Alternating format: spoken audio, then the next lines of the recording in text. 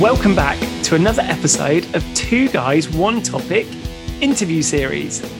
This week, our subject has been the Guinness World Records, and we needed to find ourselves a topic expert. Now, have we found the topic expert for you? We've gone right out there today. We've managed to get the official editor-in-chief of Guinness World Records with us, haven't we? This is a phenomenally interesting interview. Actual top of the tree at Guinness World Records. Ladies and gentlemen, we hope you enjoy our interview with Craig Glenday.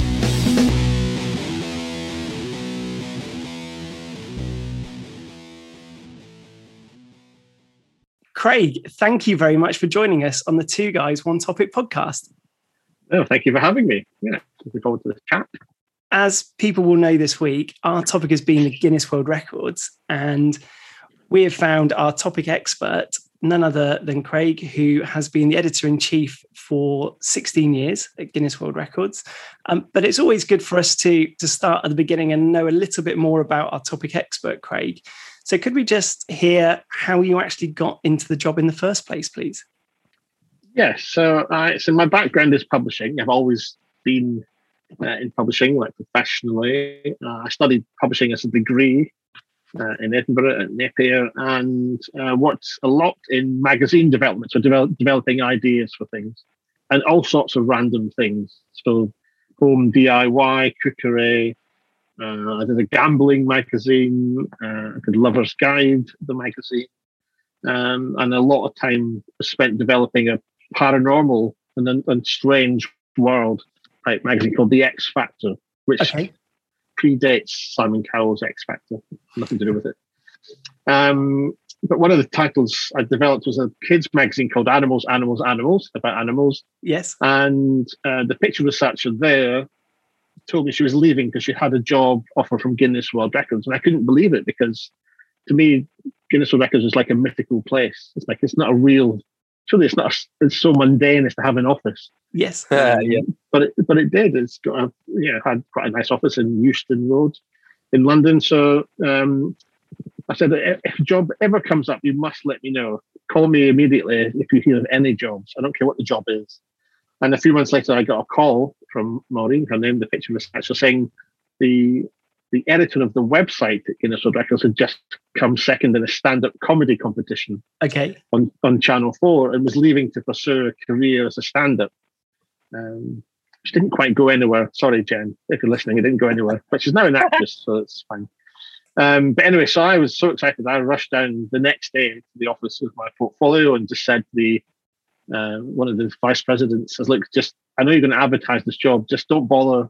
Just give me the job. I am the right person for it." And they thankfully agreed on the spot. So I got the job. Amazing. So I started as the website editor, and then over a couple of years, it developed, and the two roles were merged. The book editor's job was merged with the web editor's job, which was great for me because it's very hard to work in a company like Guinness World Records, making the world's biggest selling annual book, as it was at the time, and not actually get your hands on it as an editor. So now I've segued into doing that, and I've been there, as I say, now for more than 16 years. So I've been in the company 19 years, but 16 as the editor.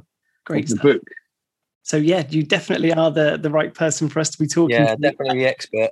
And that eclectic mix beforehand sounds like a great combination to get you to where you are now. Yes, because I think the joy of Guinness World Records is the fact that it is such a vast spectrum. It's a very vast church. And the best thing really when trying to look over all of that is to know very little about lots of things. And that suits my mentality of I've got a very wide but very, very shallow knowledge pool. Okay. And so I know very little about lots of things. But that's perfect. It's about who you know and also trying to think. So I think like a 12-year-old boy does, because you never quite, well, you'll know as grown men, you never really get over the fact that you're not a teenager anymore. But there's kids have a way of thinking about the world, especially at the younger end, 8, 9, 10, when they discover that they're not the center of the universe anymore, that there's this vast universe out there to be tapped into, and everything's amazing for them. And I think as long as you don't lose that mentality that everything's amazing, then you'll always enjoy what life has to offer. And that's what we're here for at Guinness World Records, to say, look at all this amazing stuff.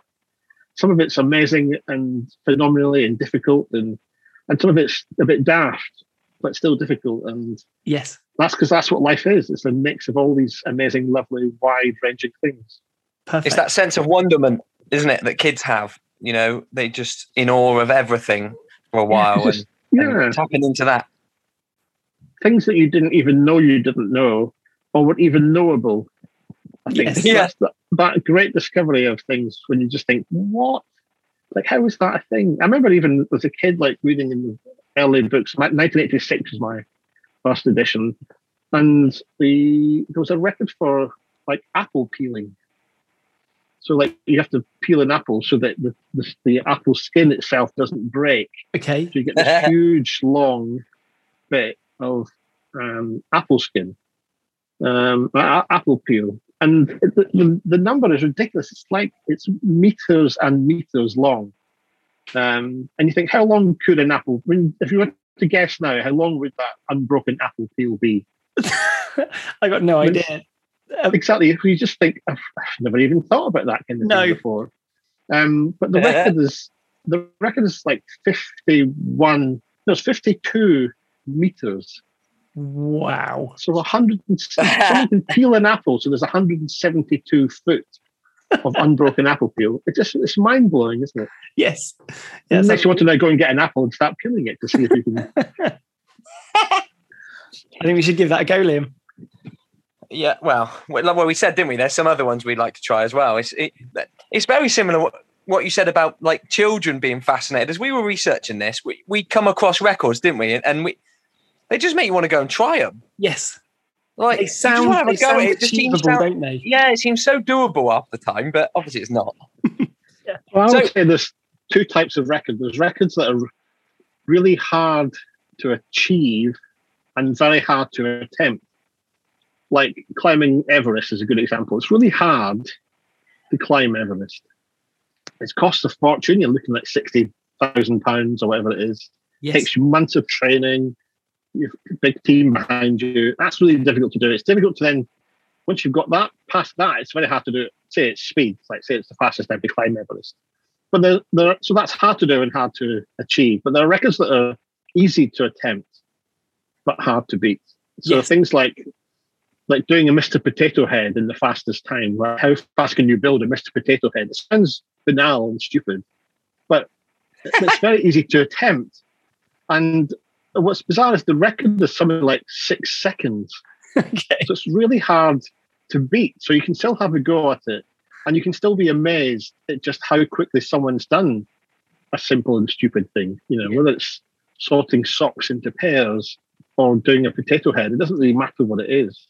Because there's no god or arbiter of these things that says what's important in life. You know, the Olympic Committee says these are the Olympic sports, which somehow means all the other sports aren't as popular or as important or something. Mm-hmm. But it's a bit of a nonsense, because like the triple jump, what is that, hop, skip and a jump? Why is that any more impressive than someone doing space hopping, but a marathon on a space hopper, doing 26 miles on a space hopper? True. It's also arbitrary. So we say it's a level playing field. We're all equal under the eyes of the Guinness World Records gods, and we should just all enjoy doing it and do whatever you do. Brilliant. And do it well.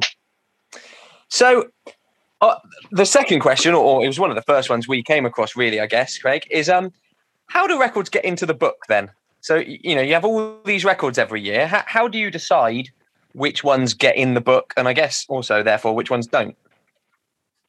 It's tricky. So each year we get an oversupply of content that we just can't deal with all of it. So there's room in the book for about between 3,000 and 4,000 records, say.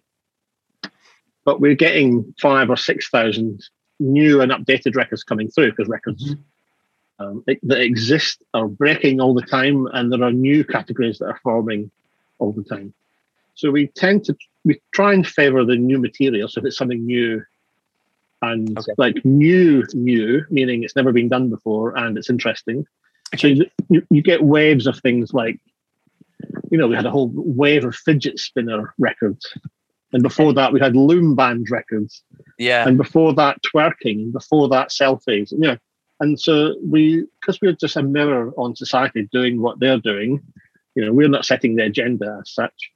Then we just reflect what's happening in the world, and we try and focus on that as an initial thing.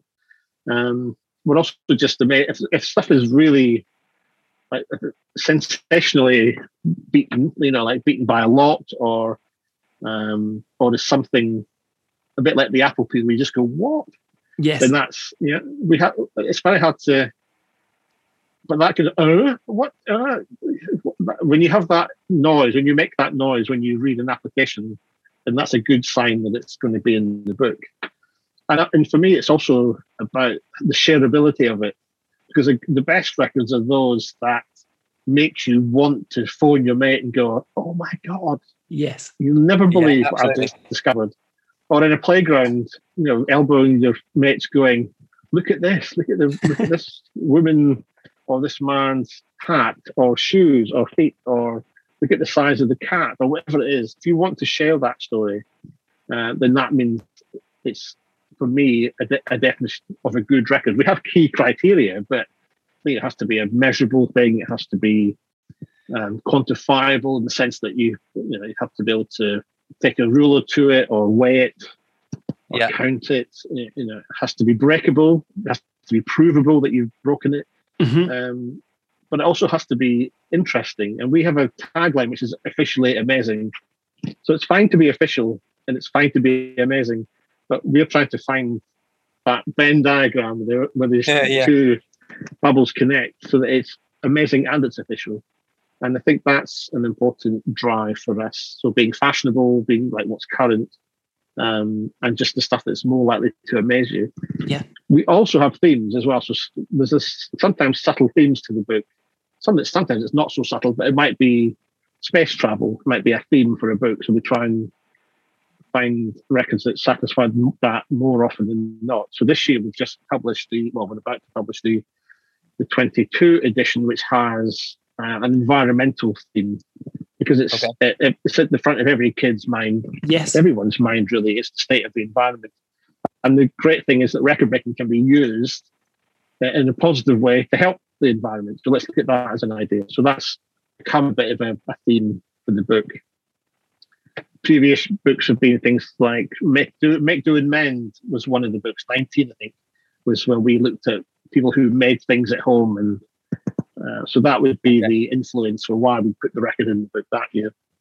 But yeah, just be amazing and wow the team here, then you're going to get in. Yes. Yeah, I think that was one of the things that Liam and I maybe hadn't thought of before we did our research, that there's only a certain amount of space in the book, but there are 58,000 records on your database. And you might think that just because you break a record, you will then appear in the book, which obviously isn't the case.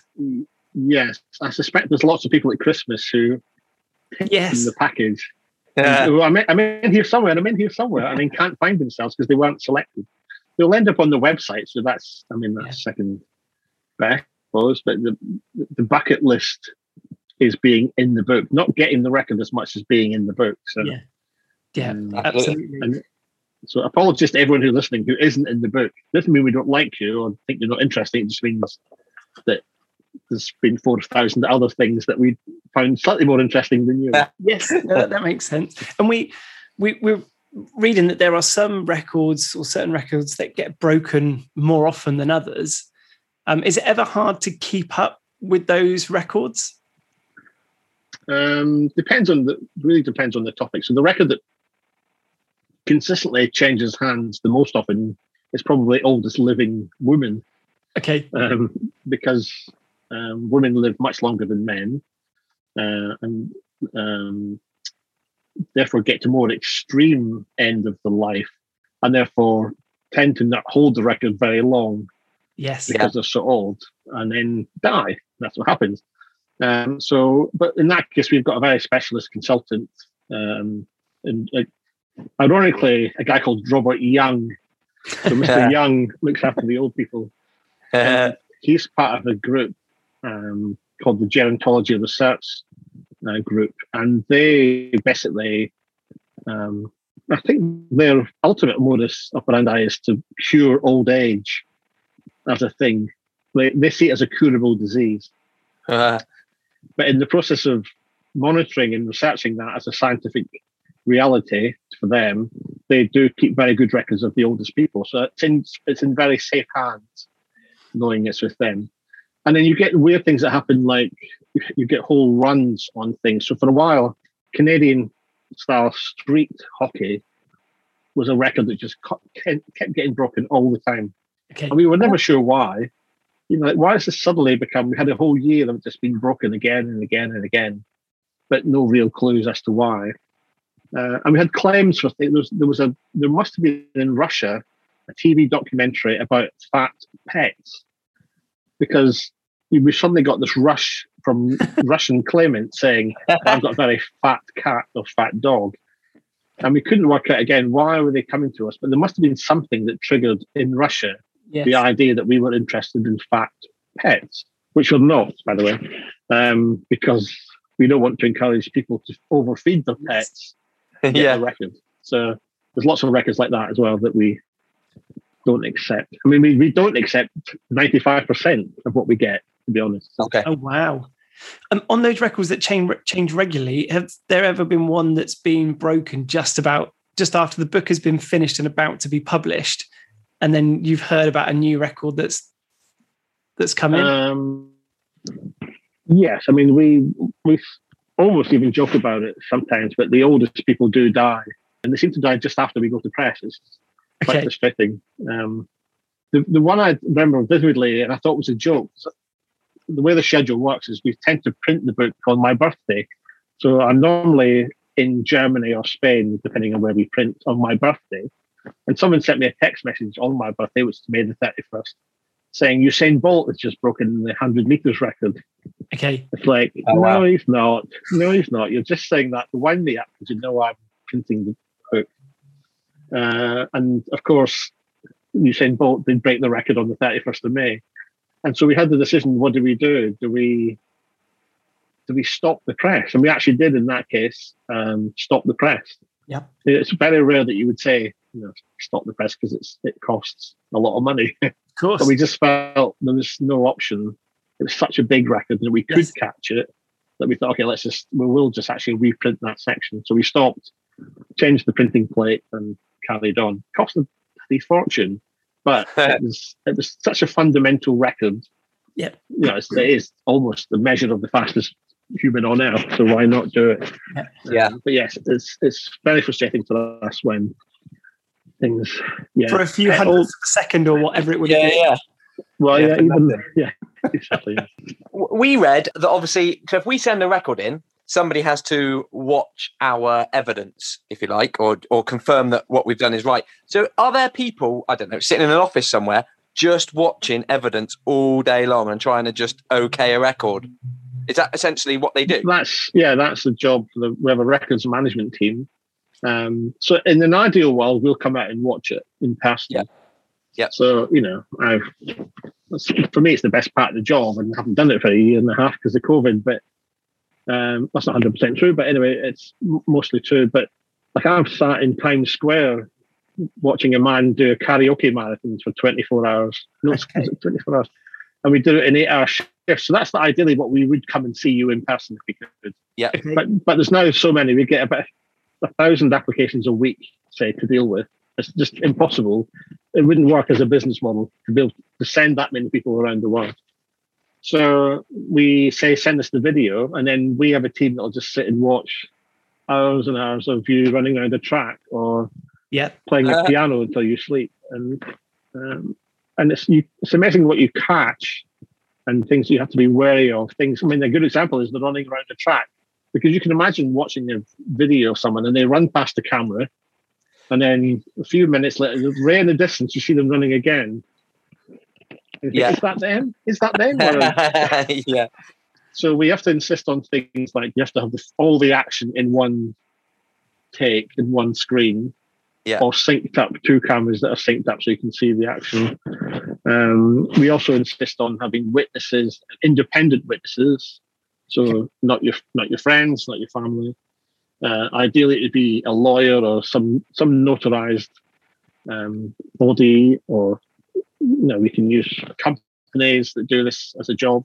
We sometimes insist on a topic expert. So even if we were there in person, so a good example would be I adjudicated a record for the most henna tattoos applied in, I forget what the time period was. Say it was an hour, but they have, part of the rules is it has to actually look like a proper traditional henna tattoo. That makes not sense. Just like not like a monkey's just smeared it on your arm. Lodge something on, yeah. Splat. So it has to be intricate. So we had to get in an expert on henna tattooing to judge. So I could adjudicate the event itself and the timing and all that, but I needed her as an expert to say this is an acceptable henna tattoo and this is not an acceptable. And she was ruthless. She disqualified so many people. They didn't get the record in the end. But wow. So it just depends. It's horses for courses, really. It depends on the subject. If it's Mr. Potato Head, you don't need an expert. If it's Everest, you probably do. So. Well, with more mobile phones being about as well, so you're seeing that there are more applications, more people trying to prove these things just because of their ability to send things in? Yeah, it's definitely helped.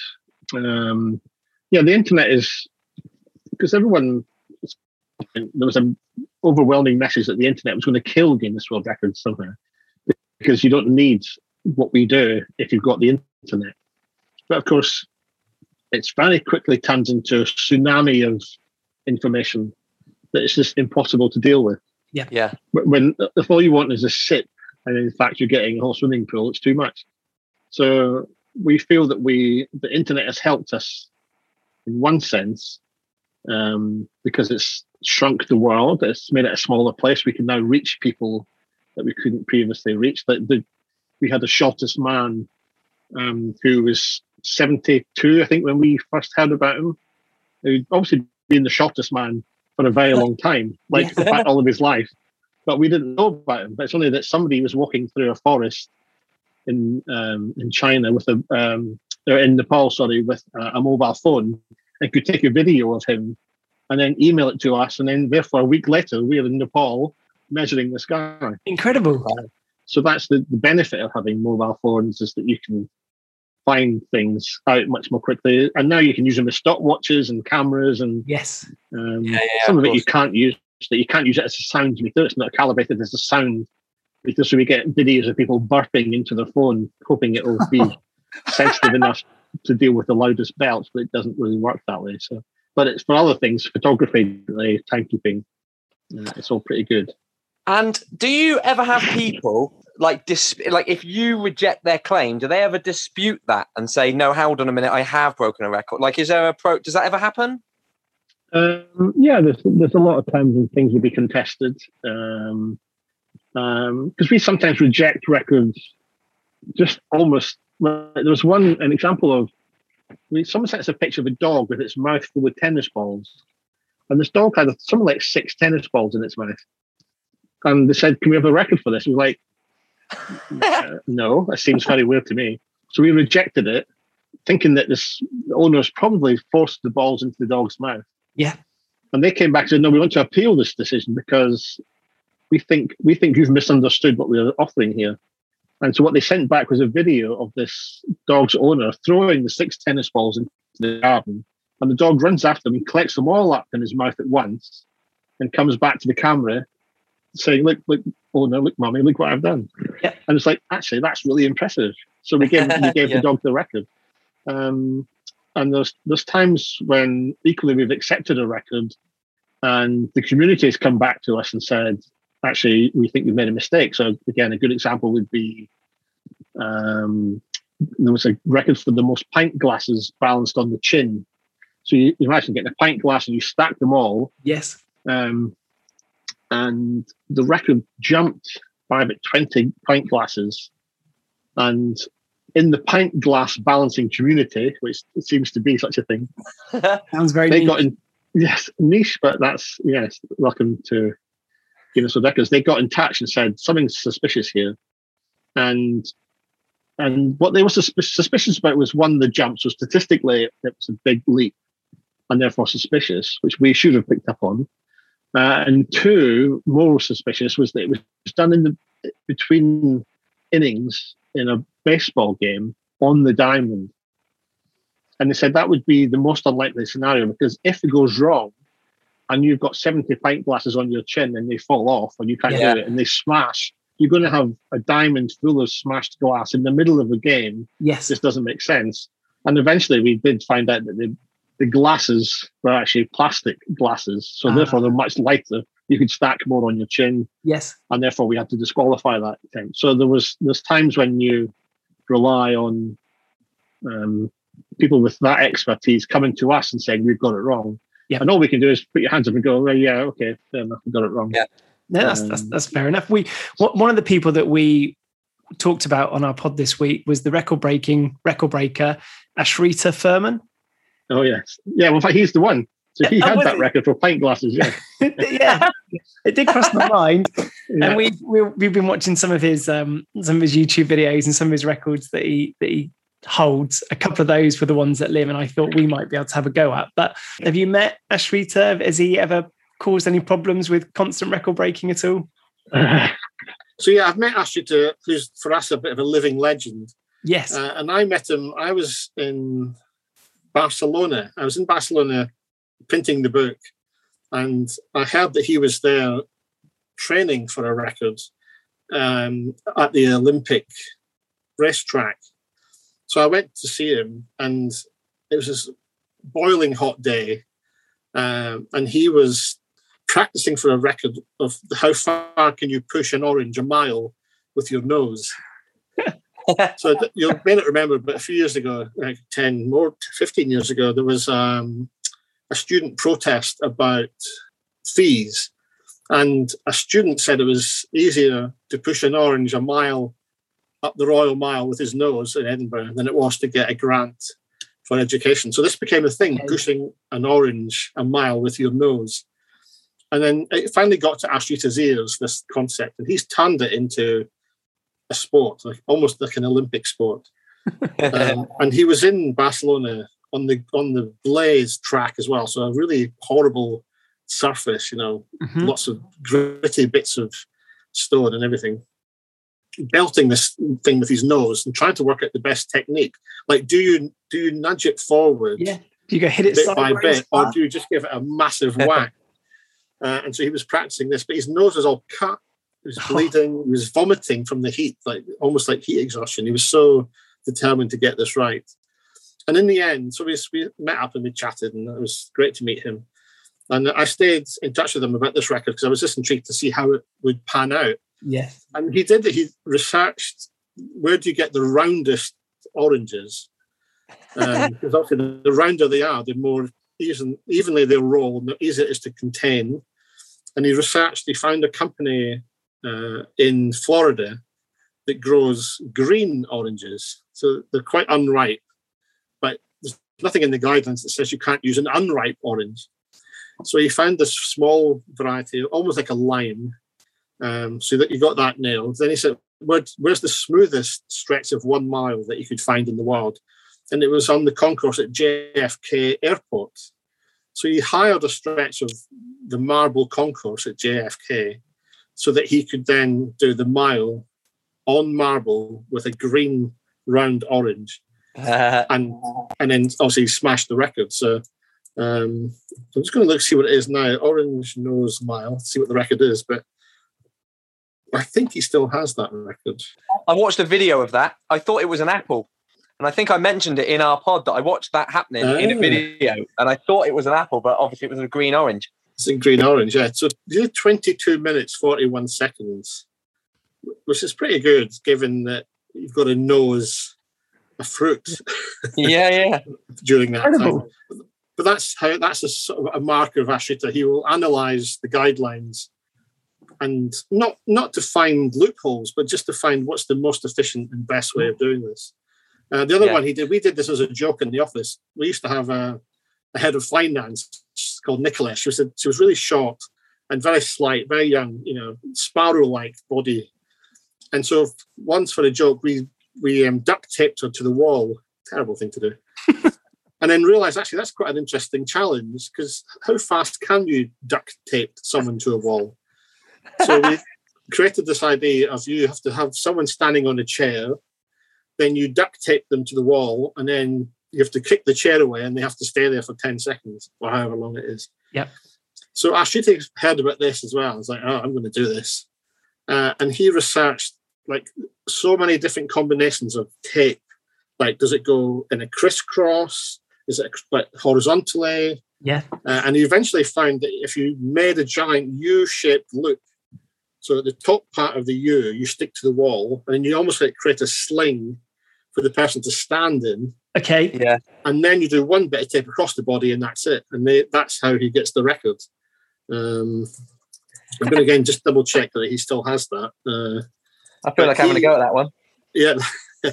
Again, it's one that you can try at home. It's and there's also different categories. There's one for duct taping yourself to the wall, which is a real challenge. And then there's the duct taping someone else to the wall. So yes, if you want to try and do yourself to the wall, the record, which also is held by Ashrita, because of course, is 2 minutes 12.63 seconds. Okay. Easy. I'll do that tonight. I'll be sending you some footage later. Send me that footage, yes. And it's the 6th time that Ashrita's held that record, because if you beat his record, he'll be on you. Yeah. Down. Yeah, I'm sure. Are we right in thinking that you've met some pretty famous people in your role, as in this role? Well, I like to think that they've met me, but yes. So we were just wondering, like, in your role, who's the most interesting person that you've met? Could you sum that in one person or a few people? The one that I always, it's controversial character now, but it was Michael Jackson. So Michael came. I emailed him once. I email lots of celebrities all the time, like Madonna. Every year, I'll send an email to Madonna. Never answers or says no. It's fine. Elton John, same. Got a bit further with Elton John once, but no. But then I got an email back from Michael Jackson saying, "Oh yeah, okay, fine. I'll see you on Tuesday. Oh wow! I'll come to your office." It's like, really? Okay. And he did. He turned up eventually, about 5 hours late with a huge entourage, but he turned up, and obviously he has records for Thriller as being the biggest selling album. He was the youngest when he was with the Jackson 5 and all that. Lots of great, he had about 8, I think, records at the time. And joyously invited me to present his main record for the Thriller being the biggest selling album at the World Music Awards that year, which I had to do with Beyonce. So yeah, brilliant. I had this weird experience of hanging out with Beyonce and Michael Jackson at Earl's Court. And even at some points, like, found myself on a sofa with Beyonce. Yeah. And not really, nothing really to say. Like, what do I say? So I was texting my friends were in the audience, because Michael got me some extra tickets for my chums. And I was texting them saying, what do I say? I was sitting next to Beyonce. Because she said she'd performed, that she was performing on stage. I could hear her performing. We were in this little private area backstage. And then she walked off stage, and then literally just could hear the high heels coming. She knocked on the door, and Michael was in the bathroom. And so I answered it, and she said, "Oh, is Michael here?" I said, "Well, he's getting ready." And she said, "Do you mind if I come and sit down?" I was like, "Yeah, come on, sit down, that's fine." And so I introduced myself. I'm Craig from Guinness World Records. She said, "Oh, I'm Beyonce, I'm a singer." It's like, "I just saw you, you were very good." And she said, "Have I got any records?" And I couldn't think. Just my brain was just, she did actually have a record as part of, because he did the soundtrack to Charlie's Angels 2. Okay. Which was, I think, at the time, the biggest selling movie soundtrack. But I just couldn't get my head around it, and just like, no. So we had a very strange evening. And then, weirdly, Michael Jackson, we stayed in touch, and we were writing a book together. That was his plan. Was he wanted Guinness World Records to publish a book on the making of Thriller, and be a big glossy, brochure style book. Okay. And so I would get these calls to my mobile, from Michael Jackson calling up to talk about it and stuff. It's the weirdest experience. What? Wow. Yeah. Liam's a massive Michael Jackson fan, aren't you, Liam? Yeah. I've got a bit quiet. I'm a huge Michael Jackson fan. That's amazing. That's the strangest one. I think I was at an airport. I was in Charles de Gaulle Airport going to Mexico, I think, and he called, and the flight had been delayed, and they drove me took me on a car to the plane to get on board, and built this little, they erected like an X-ray machine, a security X-ray machine just by the plane. And I was on my phone speaking to Michael about stuff, and the security guard said, "You've got to get on the plane." I said, and you want to say I'm on the phone to Michael Jackson. Yeah. You can't, because that would just make it sound like a knob.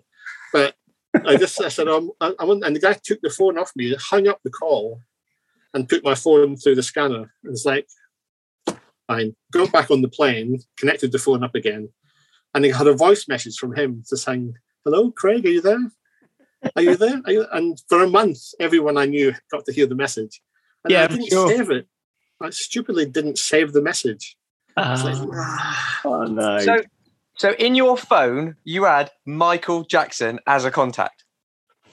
Yeah, I probably still do, because I never delete anyone out of my phone. That's immense. Let me just see if it is. Not his agent or lawyer, so actual him. Michael's mobile. Hold on, let me just contacts. Yeah, I think I would have kept it, because I'm not very good at deleting things. I'm rubbish at managing my phone. That's amazing. Imagine that. That's pretty cool. Yeah, there we go. There's so that kind of thing. But we're very lucky. We get to spend little bits of time in these big celebrities' lives. Yeah. A little taste of how. I mean, for him, how awful. Really, I got a room he gave me a room in the Halkin Hotel. You're staying in the Halkin. And I couldn't stay in the end because the noise from the fans outside was just unbearable. Wow. He hired the whole hotel, to be fair. But I thought, I can't sleep. I'm just going to have to go home. So I actually went home. Wow. And he left with my clothes. So Michael Jackson has my clothes somewhere. Anyway, it's a very strange night. But yeah, so I suppose over the years, people like, Hollywood stars. Recently we did Hugh Jackman, Daniel Radcliffe, who else have we met? Jim Carrey, he was quite fun. You could maybe have your small talk with them next time if they have ever thought about how fast they could bash an orange with their nose, a mile. Just have that as your go-to. Have you ever thought of? Yeah, well, taping yourself to a wall.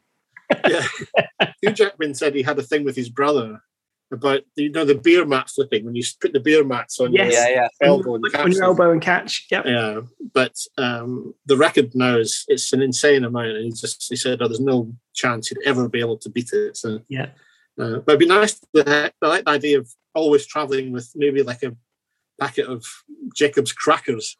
So you can always get someone to have a go. Go on, have a quick go. Yeah. Liam and I have actually tried that one before, and oh really? Yeah, it's that is way harder. Oh, it's a hard one. Yeah. There's a story behind that for me as well, which is there's a guy called Ambrose Mendy. I don't know if you know Ambrose Mendy, but he's a bit like the British Don King, boxing promoter, and he came to the office for a meeting about one of his boxers, who was going to have a record for the most belts or something. But he said on the way out, "Oh, do you still do that cream cracker record?" It's like, yeah, the record's about 2.5 minutes. He said, I can do it really quickly. And he did. And we had crackers in the office. And he took 3 and swallowed 14 seconds. He ate the 3 of them. And I said, well, we have guidelines. The guidelines is you have to eat one at a time. And you have to wait between each one, show your mouth is empty, and then we can proceed. He said, okay, fine, we'll do that. And he still did it in 30 seconds. Okay. And it's never been bettered. So we got the record approved on the day when he was having the meeting. And it's never been beaten. So it's almost impossible to beat, I think, that one. Yeah. But he did it, I watched it with my own eyes. The guy eat 3 cream crackers in 30 seconds. That's a good example. You said earlier, but that's one where you go, come on, I could do that, Yeah. surely. Yeah. He's walking around the whole of his life going, I think I might be the quickest at eating 3 crackers in the world. And he actually was. Yeah, and no one probably believed him until he came to our office. And Yes, yeah, exactly. had the chance to finally prove it. In Same with Ferrero Rocher as well. Not to name drop products, but we had that with Ferrero Rocher. Like, surely we can eat a Ferrero Rocher. Like, how fast one of the most you could eat in a minute. And I was like, I'm sure I could beat that. So I think I set the record in attempting it at the office to write the guidelines. Okay. Because we do road tests lots of the records at the office just to see if it makes sense and what the rules should be, and can you touch the Ferrero Rocher? Can you unwrap it first? And all that sort of stuff has to get ironed out. But again, that's one where you think, I can beat that. It can't be that hard. And it's not easy because it's so dry, isn't it? Yeah. I'm a big fan of Ferrero Rochers. We should give that one a go, Liam. Absolutely. I can tell you what the record is if you want to have a go at it. Yes, please. So in 1 minute now, the record, is 9. Wow. And that's by Pete Chervinsky in Canada. Furious Pete, who's a professional gourmand, really. He just eats as a speed eater. So he's... Did he just swallow it in one go? Just like straight down? Yeah, pretty much. I mean, they're not allowed to have water or anything, so it has to be, straight in and out. So anybody who's listening now, if you have yourself either 3 Jacob's crackers or you have as many Ferrero Rochers as you can in a minute, try and give it a go and then send us a message at 2 Guys One Topic on Twitter. And we'll forward it on to our new friend at the Guinness Book of Records. Yeah. No, Guinness World Records, sorry. Guinness World Records, yes. Exactly. We send the brand police around to you for that. So Craig, you've been the editor-in-chief for 16 years, been there for 19 years. Obviously, the world has changed quite a bit in that time as well. And so I suppose the book has changed and there's been a decline in publishing. How has Guinness World Records had to evolve as well? Yeah, I mean, we've definitely seen a drop-off in readership, but we have managed to somehow stay, which is great, I think, in that we're, an old brand, as loved as we are, but we're still coming out at number 1 or 2 each year in the chart. So we still get the Christmas bestseller. That's our big aim, become the biggest Christmas book. And we tend to still get that. There'll be the occasional Harry Potter year, maybe, where we weren't number 1, but it's nice to be able to still be up there and see kids interested in reading non-fiction and, educational, in quote marks, educational books. Yes. And it's nice to hear from parents. Like I was doing a tour of Canada and did a radio show where a mother called in almost in tears saying that she was so grateful that we published a book that her son would read because her son doesn't like books, doesn't read. And as a reluctant reader, the one thing he would read every year is the Guinness World Records book. Okay. And she said, if it wasn't for that, it would be stuck. So the kid wouldn't read at all. So it's nice to hear. Yeah, brilliant. Okay, finally, last question then, Craig, I got for you. You've obviously been doing this for a long time. What is your favourite or craziest record that you've ever seen? You must get asked that all the time, so you must already have it in your head. What's the number 1? Well, I usually quote the longest fingernail record because the story behind it is, I think, amazing. And the fact that people will do that anyway is that they'll grow their fingernails, and not just like 10 centimetres, but up to like 90 centimetres, almost a metre long on each fingernail. Yeah. Is to me the strangest in that sense, because someone's elected to do that to themselves. Yeah. They're hampering themselves by growing their fingernails that long. And the one I was most keen to meet was Lee Redmond, who she had still has the record for the longest fingernails ever on both hands. She's the one that got to nearly 9 meters per fingernail. Sorry, 9 meters, a meter per fingernail, 90 centimeters it was. And she lives in Salt Lake City in Utah. So I got her to fly to London. I flew her over because I wanted to meet them. I get to meet all my record-breaking heroes. Yes. So I got her to come over, and she came, and she didn't like the flight because she couldn't she couldn't fit into the cubicle very well. Okay. Because she couldn't get her nails in and lock the door. And then she couldn't turn round properly to get a seat. So she ended up not going to the bathroom. So she was a bit annoyed by that. But she came to the office and showed that she could do everything that the average granny, because she was a grandmother, could do. Like, she typed with very long pencils, and she made sandwiches and did the washing up. Oh, wow.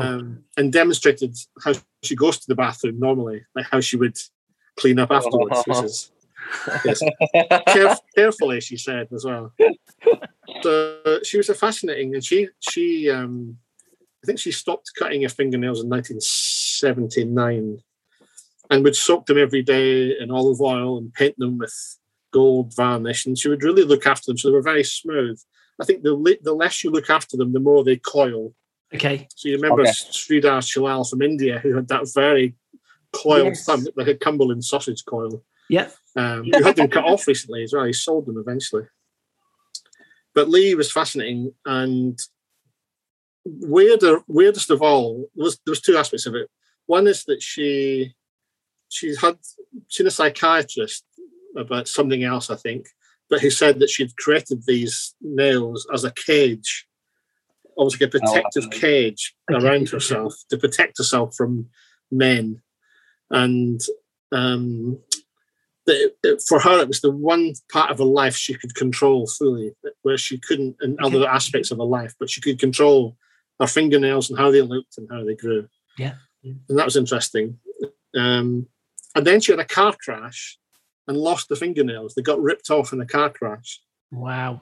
She wasn't driving. She would drive with the fingernails, because she showed us how to do that as well. But she lost the fingernails, and she's very striking to look at. It has this big shock of white hair. Looks like a tamarind. You know, like these amazingly bright, shiny-haired monkey. She looks like a tamarind. And someone saw her in the crash and thought, oh, that's the fingernail lady. So collected all the bits of fingernails up and kept them in a shopping bag for her. So when she came out of her coma, she could, if she wanted to, she could stick her nails back together again. Which she didn't do fully. She still did, so they're about a couple of inches. But she said that she took that as a sign from God that was giving her the blessing that she no longer needed her cage. Okay. And therefore, she should just surrender them to the universe. Yeah. Which is quite nice. And I went to see her, went over to Salt Lake to see her to make sure she was okay. And she was fine, and she was quite relieved, I think, by the whole thing. No, understandable. But it's a strange one to me because you're choosing it. But the other one I always quote, just sorry, very quickly, is the Banzai skydive, where you throw a parachute out of the plane and jump after it, and you have to catch the parachute. Oh wow, I've never heard of that. Yes, it's Travis Pastrana has done it. He doesn't have the record, but Travis Pastrana, the X Games guy. Yes, he did it. I think he did it like in a Hawaiian shirt and shorts with a cocktail, like a martini, sipped a martini, then jumped out the plane and then got the parachute. But the record is for how long you can wait before strapping on the parachute. So the longer you wait, obviously, the closer you get to the ground. Yes. I'll tell you the record. If you ever want to go and do this, which I think probably isn't one that I fancy trying. Yeah, I'm not going to be trying this one tonight. And probably just say, from legal reasons here, don't do this at home. Don't try this unless you're a trained stuntman or skydiver. But the record is 50 seconds. So wait, check it out. Wait 50 seconds. No. And that's not being beaten. You won't be getting a video of me doing that one coming your way. No.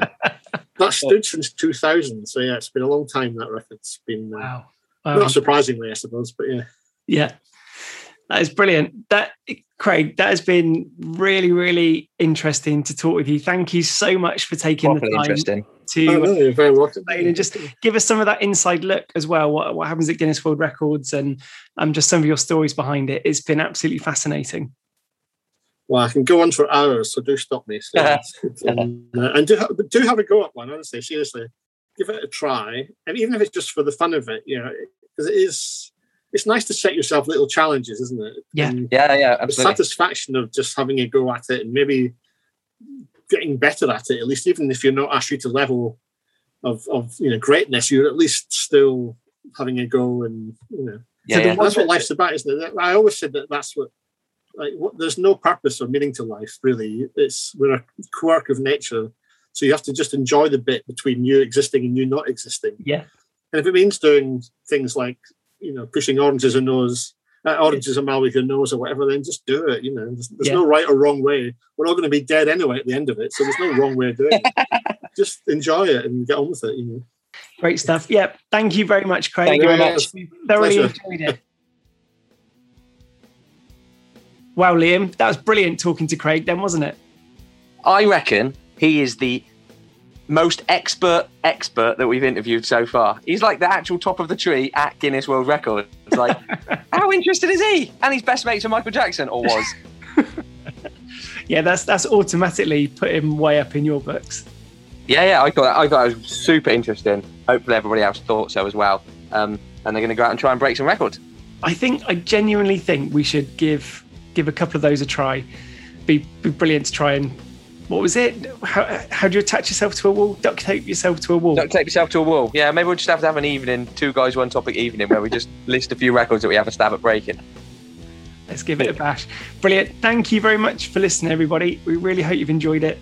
Let us know if you're going to try eating the Jacobs crackers or the Ferrero Rochers, and how quick your time is, how close you are to the world records. We'd love to hear how other people get on with it. Get in contact with us at 2 Guys 1 Topic on Twitter, Instagram, or Facebook. Thanks very much for listening. Get out there and share some knowledge.